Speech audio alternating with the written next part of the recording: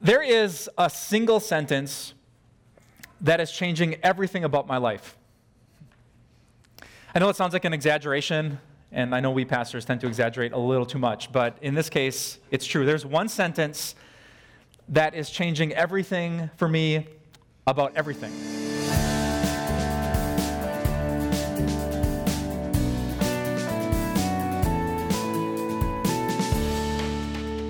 It is a life-changing sentence, and I can't wait to share it with you. But before I do, I have to tell you about one thing. And that thing is the power of presents. I'm not talking about birthday presents or Christmas presents. I'm talking about the power of the right person's presence. When the right person is here with you, when they're present, that has the power to make you forget your problems. It has the power to change your emotions. It has the power to give you peace and happiness. Would you agree with me? The right person's presence has power. Which brings me back to my sentence. 3 words, 9 letters, 1 sentence to change everything. Here it is. Are you ready for it? My sentence is, God is here. God is here. And if you're not smiling just yet, I don't think you heard me right. I think maybe the homonym messed with you a little bit. I didn't say God, like lowercase g. And I didn't say God, officially the big guy upstairs. I said God. Like caps lock God. Just so you get it, I want you to write this down, that God is here. That is the simple sentence that if you believe it and if you remember it, it will change everything about everything. But I got to warn you, the sentence is not so simple. Actually, to believe all 3 of those words at the same time is one of the most difficult spiritual things that you will have to do. To actually believe in God, bright and glorious and beautiful and thrilling, a God who is more creative, wiser, more interesting, who sparks more happiness and peace than the person you thought of a few moments ago, that kind of God is hard to envision. And to believe that he is here, not he was here before you did that one thing, or he will be here one day when you die and go to heaven, but his presence is actually present. And to be here, not up there, not over there with those people, but right here in the average places where you live, to actually believe all 3 of those words at the same time is so hard. But if you can, and if you do, I guarantee you it will change everything about everything. Well, 4,000 years ago, there was a man from Jesus' family tree who stumbled across that sentence. He didn't know it before, but God gave it to him on a silver platter, and it instantly changed him. It changed his emotions, it changed his heart, it changed his soul. And today as we study that story, I hope that you can come to the same realization that God is not there, that God, a big, beautiful God, is actually right here.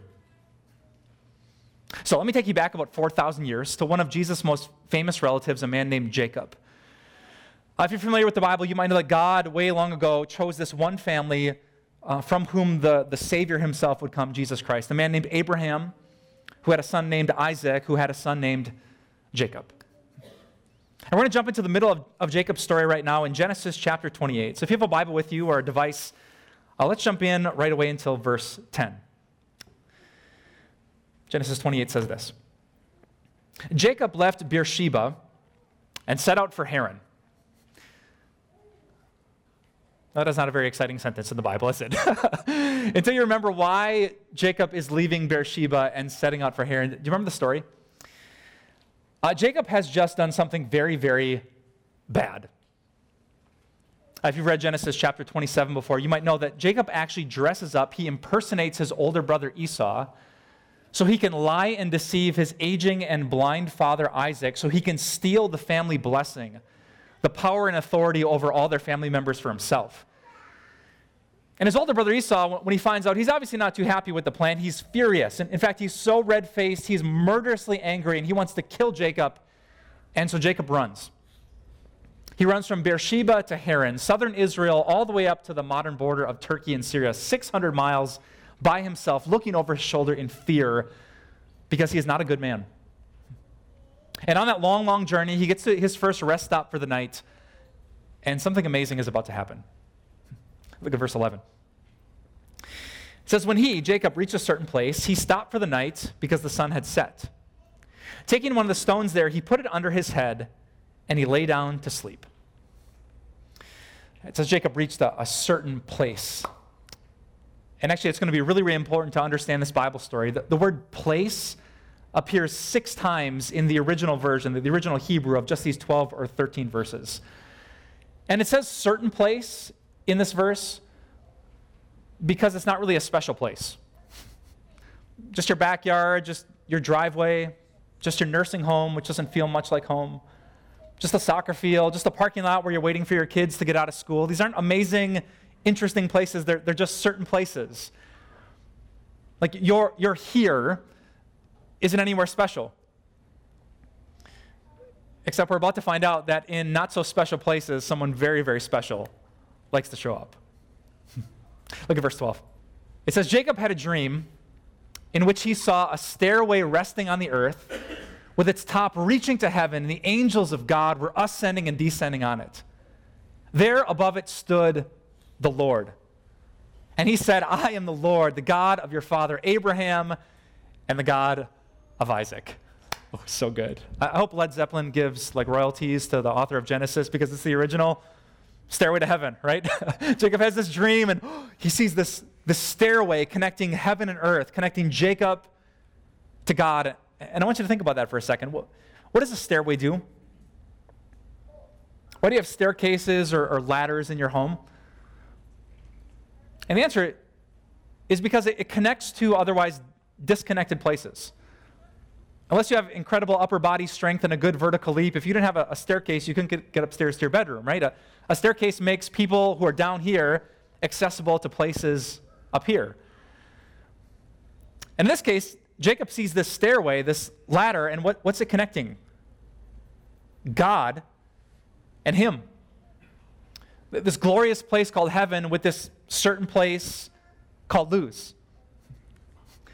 And I want you to notice who's up there. It's the Lord. Like all capital letters. This is a big deal in the Bible. This is the sacred name of God, the name of Yahweh. This isn't just a dinky God. This isn't an average idol. This is the one true, glorious, holy creator God. This is the great I am, the God in whose presence the angels can't do anything but worship and praise. This is a big deal God, and if you could see him face to face, it would mess with you in all the most beautiful ways. That kind of God shows up, and he speaks to Jacob. I want to tell you what he says, because it's amazing. Let me jump to verse 13 and 14. God says, I will give you, Jacob, and your descendants the land on which you are lying. Your descendants will be like the dust of the earth, and you will spread out to the west and to the east and to the north and to the south. All peoples on earth will be blessed through you and your offspring. I am with you and will watch over you wherever you go, and I will bring you back to this land. I will not leave you until I have done what I promised you. Now, packed into those verses are 5 really good things that God says to a not-so-good man. And I was thinking about that because last Sunday after church, I met a couple of women who told me that they were raised in a church that taught them that God is an angry God. Were any of you kind of raised with that impression? Like they thought God was about rules and commandments and sins, and you better not sin, and you better repent, or you're going to go to hell or else. And they lived with like this fear and judgment hanging over their head. And if that's your impression of what God is like, you got to remember this story. Because here's Jacob, who's not better. He hasn't fixed it. He hasn't turned around his life. He doesn't have this amazing testimony of, I used to be a sinner, and then I met Jesus, and look at these amazing, like the first conversation God has with him while he's still on the run, what does he do? He blesses, he forgives, he saves. He proves that he is a patient, loving, merciful, gracious God. Does God take sin seriously? Absolutely. Sin hurts people. Does God want us to repent of our sins, to change our mind about it? Absolutely. Is hell a real place where real people go? Absolutely. But God's greatest desire is not to judge or condemn or separate or exclude. His greatest desire is to draw near and love and save. When Jacob awoke from his sleep, he thought, surely the Lord is in this place, and I was not aware of it. I just need you to highlight that little sentence there and stick it in your mind. The Lord is in this place, and I was not aware of it. He was afraid and said, how awesome is this place? This is none other than the house of God. This is the gate of heaven. I love those words so much. Like, I thought this was just a place. I thought I was just stopping for the night. I had no idea that God was in this place. This is the house of God. This is a connection that a guy like me can have to the gates of heaven. In fact, Jacob says, how awesome is this place? Like, we kind of overuse the word awesome in our culture, don't we? Like chicken nuggets are awesome and World Cup soccer is awesome. But you know the word awesome actually means, like there's some awe in it. Like awe and wonder, like jaw-dropping, oh my goodness. How awesome is this place? Like, I didn't see it before. I wasn't thinking of that, but how amazing is this place right here? Because there is a stairway that connects me to him, a messed up person like we with a merciful God like that. And when the sentence gets into Jacob's heart, he doesn't want to forget it. Look how the story ends in verse 18. Early the next morning, Jacob took the stone he had placed under his head and set it up as a pillar and poured oil on top of it. He called that place Bethel, though the city used to be called Luz. Then Jacob made a vow, saying, if God will be with me and will watch over me in this journey I'm taking, and will give me food to eat and clothes to wear, so that I return safely to my father's household, then the Lord will be my God, and this stone that I've set up as a pillar will be God's house, and of all that you give me, God, I will give you a tenth. Jacob, who would later have his name changed by God to Israel, he changes the name of that place.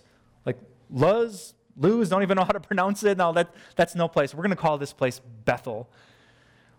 And Bethel is two Hebrew words put together. Beth means house, and El means God. This is the house of God. This is where God is. This is not just a certain place. This is the presence of God. That sentence changed Jacob's journey, and it changed Jacob's life. And God wants it to change your life too. So how do you do it? I told you that little sentence, God is here, is simple, but it's not so simple. So let me give you 3 tips if you're taking notes in your program. The first thing to remember, to be like that woman, is to believe in God. I'm talking about a caps lock, big and glorious God. And I'm not sure if you grew up in church with a Christian background, but I have to tell you that this is something that I did not grasp for decades of my Christian life. When I was growing up, I think I grasped the idea of grace, but I had no clue about the idea of glory. Like, I knew about grace, about undeserved love, that, I wasn't a perfect person, but Jesus died on the cross as a free gift, that I didn't have to earn my way to heaven. I didn't have to climb up some ladder to get to God. I didn't have to try harder. The most amazing thing is that God is full of grace, and he would love me and accept me and let me into heaven. Like, I got that, and I thank the Lord for that. But what I didn't get was God. Like, God is glorious. When I thought of heaven, I thought heaven is the place that you go to escape the pain of this world. I didn't really think of heaven as the place you go to get in the presence of a person. I could tell you that Jesus was amazing because he forgave my sins, but I could not explain to you why Jesus was amazing to the angels who never committed a sin. Why angels would worship God even though they had no redemption, no forgiveness, and no salvation. But they were in the presence of someone so glorious, he was worthy of all blessing and honor and glory and praise. I thank God for grace, but to believe in God, you have to get the idea of glory. Like, if you've ever been in a church and the pastor in front said, "The Lord be with you," and you went, "And also with you." And he looked back at you like you were both watching the world like paint drying championships. Like, wait. The Lord is with us?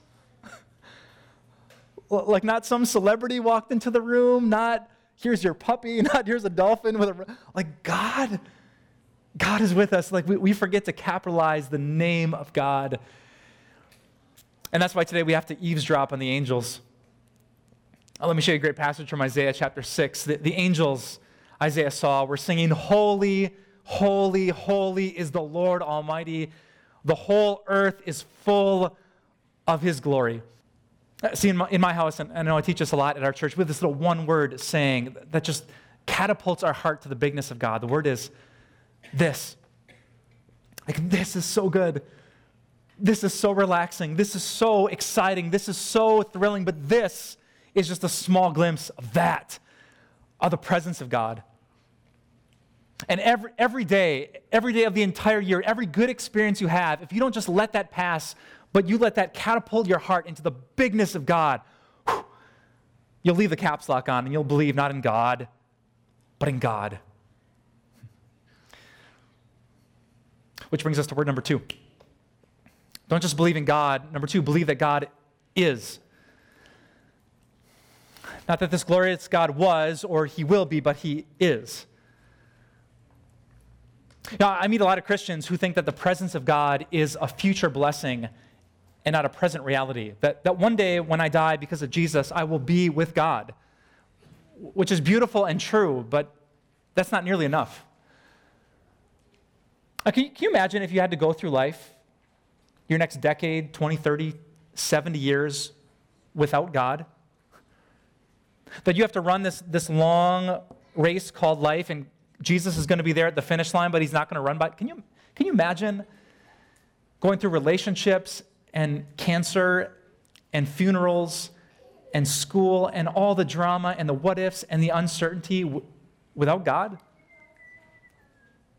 No, it's the word is that gives so much joy to our hearts. It's the present tense of his presence that changes everything. I thought of this just this past week. I had this conversation that really made me concerned. One of those conversations where I was thinking, well, what if this happens? And what if those people decide this? And then what if that happens? And what if I end up here? And I was driving home late at night, and just my heart was so overwhelmed, just feeling anxious. And so I stepped out of my driveway. I remember it was about 11 o'clock at night, and I look up in the sky, and I see the treetops, and I try to think of God. Like not this little light in the distant sky, but like a God whose presence and light would just magnify everything. I thought about that God being with me and pleased with me, and he loves me, and he's on my side. And I ran inside, and I grabbed my journal, and I wrote down all my what ifs. What if this happens? And what if that? It was all the worst case scenarios that you and I tend to think about. And then I wrote a single passage at the bottom. Philippians chapter 4 says, "Do not be anxious about anything, because the Lord is near." King David wrote about that in Psalm 23. Some of you know that famous song. Look what he said in verse 4. He said, "I will fear no evil, for God, you are with me." Not you will be. What am I going to be afraid of? God is with me. Not some dinky, impotent God, but a glorious, forgiving, merciful, powerful God. He is with me right now. And I want you to believe that. There's something that's making you afraid right now. There's a what-if question. There's a worst-case scenario that keeps you up at night. What if this happens with my business or my relationship? What if I get to court and the judge says that? What if our relationship doesn't survive? What if my kid gets sick and there's no easy cure? What if I can't pay these bills? What if I lose my job? What if something happens to dad or to mom, to my husband, my wife, my son, my daughter? What if? Write down all the what ifs if you have to, but then remember this. God is. I will fear no evil, for you, God, are with me. Which leaves one last beautiful word. There's a big, glorious God. He is present. And finally, I want you to believe that God is here. He's not over there with those people. He is right here with you people. You know, as I was thinking about this life-changing sentence, I realized that the devil is totally okay if you believe two of the words, but not the third. If there's a glorious, loving, forgiving, powerful God, and he is present, but he's over there with those people, not with you, the sentence means nothing. If somehow the devil can convince you that because of something you've done or something you are doing, something you struggle with and can't get past, that God couldn't possibly be right with you like he was with David or Jacob. He's won the battle. Which is why I love this little detail in the story that you might not know. See, about 2000 BC, Jacob had a dream. In that dream, he saw a stairway, a ladder, and the angels were ascending and descending on it. He saw a connection between a perfect God and an imperfect man. And 2,000 years after that dream, Jesus showed up. And he showed up in a certain place called Nazareth, a no-name place in northern Israel. And he appeared as the Savior, the Messiah, the Son of God, to a man named Philip. And when Philip realized that God was here with him, he freaked out, and he ran and he found his friend Nathanael, and he said, Nathanael, we found him. Like the one, the Messiah, in whom all the nations will be blessed. We found him. He's from Nazareth. And you know what Nathanael said? Nazareth, really? Serious, like the Son of God is from Chilton, Wisconsin, a suburb of... Really, you think that's going to happen? And so Jesus showed up, right, to convince him. And do you know what Jesus said? He took the passage from Genesis 28 and he tweaked it just one bit. And his little tweak means everything. Look what he said in John chapter 1. Jesus added, very truly, I tell you, Nathanael, you will see heaven open and the angels of God ascending and descending on the Son of Man. It's pretty subtle, but do you get it? In Genesis 28, the angels were ascending and descending on a stairway. It was a stairway that connected Jacob to God. And then Jesus shows up and he says, no, Nathanael, you're going to see the angels ascending and descending not on a ladder, a stairway, but on the Son of Man, on Jesus. He was saying, Nathanael, you might be a skeptic, you might be a sinner, but because of me, a person like you is going to have a connection to God. And to me, that's the most beautiful thing. For sinners and skeptics or people who have messed things up, we don't have to think that God is over there with the good people or the better people or people who don't struggle with what I struggle with. But because of Jesus and his death, that I have a ladder to God. I have instant access. The place where I am is the place where God is. And I want you to believe that too. When you get into your car, your 2007 whatever Toyota that needs to be vacuumed in the back, that certain place, guess who's going to be there? God. And when you go back home and it's just an average home in an average place, guess who's going to be there? God. And when you have to check into the doctor, to the hospital again, and you don't want to be back, guess who's going to be waiting for you in that room? God. And when you lose your job and you're working at a place that you would rather not be, this was not the dream that you had, guess who's going to be there? God. And in the jail cell and in divorce court and wherever you go, guess who will be there? God. God is here. You know, many years ago, there was a British man named William Dyke who didn't see his bride until their wedding day. William had a terrible accident where he had lost his sight and he was blind, and many people thought his sight would never be restored. But it didn't stop William from meeting a girl and falling in love and asking her hand and planning a wedding. But in the process, he met a surgeon who said, I think I can get you your sight back. And so they performed the surgery and they planned actually to have his bandages removed on their wedding day. And so he went up to the front of the church and they took the bandages off, and the first thing he saw was his wife. But if you would have asked William, he would have told you he already saw her. He knew her. He loved her. And it's the same thing with you. And one day when Jesus returns or you die and go to heaven, the bandages will be taken off and you will see him face to face. But I wonder, way before then, if you won't say, I already saw him. I already knew him. I already loved him. Because my God, my glorious, thrilling, forgiving God, he's not somewhere out there. My God is right here. Let's pray. Dear God, you must be so amazing. I have to think if there are trips and there are places and there are people and there are things that make us forget about our problems and make us instantly happy, how good must you be? God, we're trying to see you, to seek you, to know you, to be captivated by your presence, but without you, we can't do it. And so we pray today for your Holy Spirit, that he would enlighten us, that he would open the eyes of our heart to realize what a glorious and good God you are. Heavenly Father, I pray that you rid us today of all fear, anxiety, nervousness, and worry. There is nothing coming up tomorrow that you are not bigger than and that you don't know about. And so I pray that we would not fall into the lie of the devil to think that we need to control it or fix it or understand it. Instead, if we would just believe the simple sentence, everything else would disappear. True peace, God, is not found in the absence of trouble. It's found in the presence of you. And so we pray, as the song says, that we would be more aware of your presence. Open the eyes of our heart, God. We want to see you. We pray this all in Jesus' beautiful name. Amen. What does a liar, a cheater, and a deceiver have to do with you and me? A lot.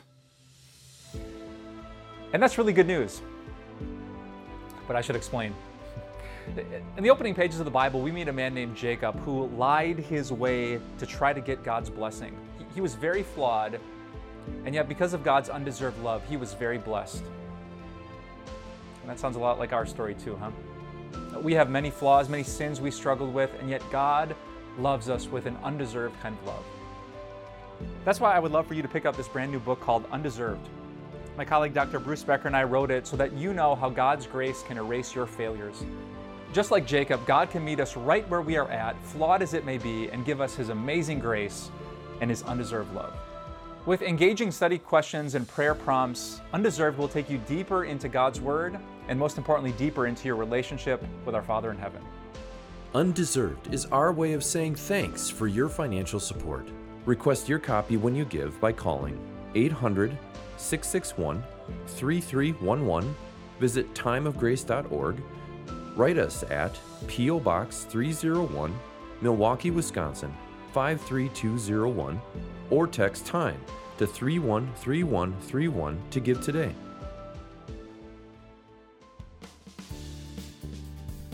Hey, it's Pastor Mike. Thanks so much for listening. If you enjoy this message and have friends that you think will enjoy it too, would you take just a moment and share it with them? Sharing not only helps this podcast gets discovered, it also helps tons of other people learn about the unconditional love and the general awesomeness of Jesus. Thanks for taking the time. Thanks for sharing this message, and have an amazing day.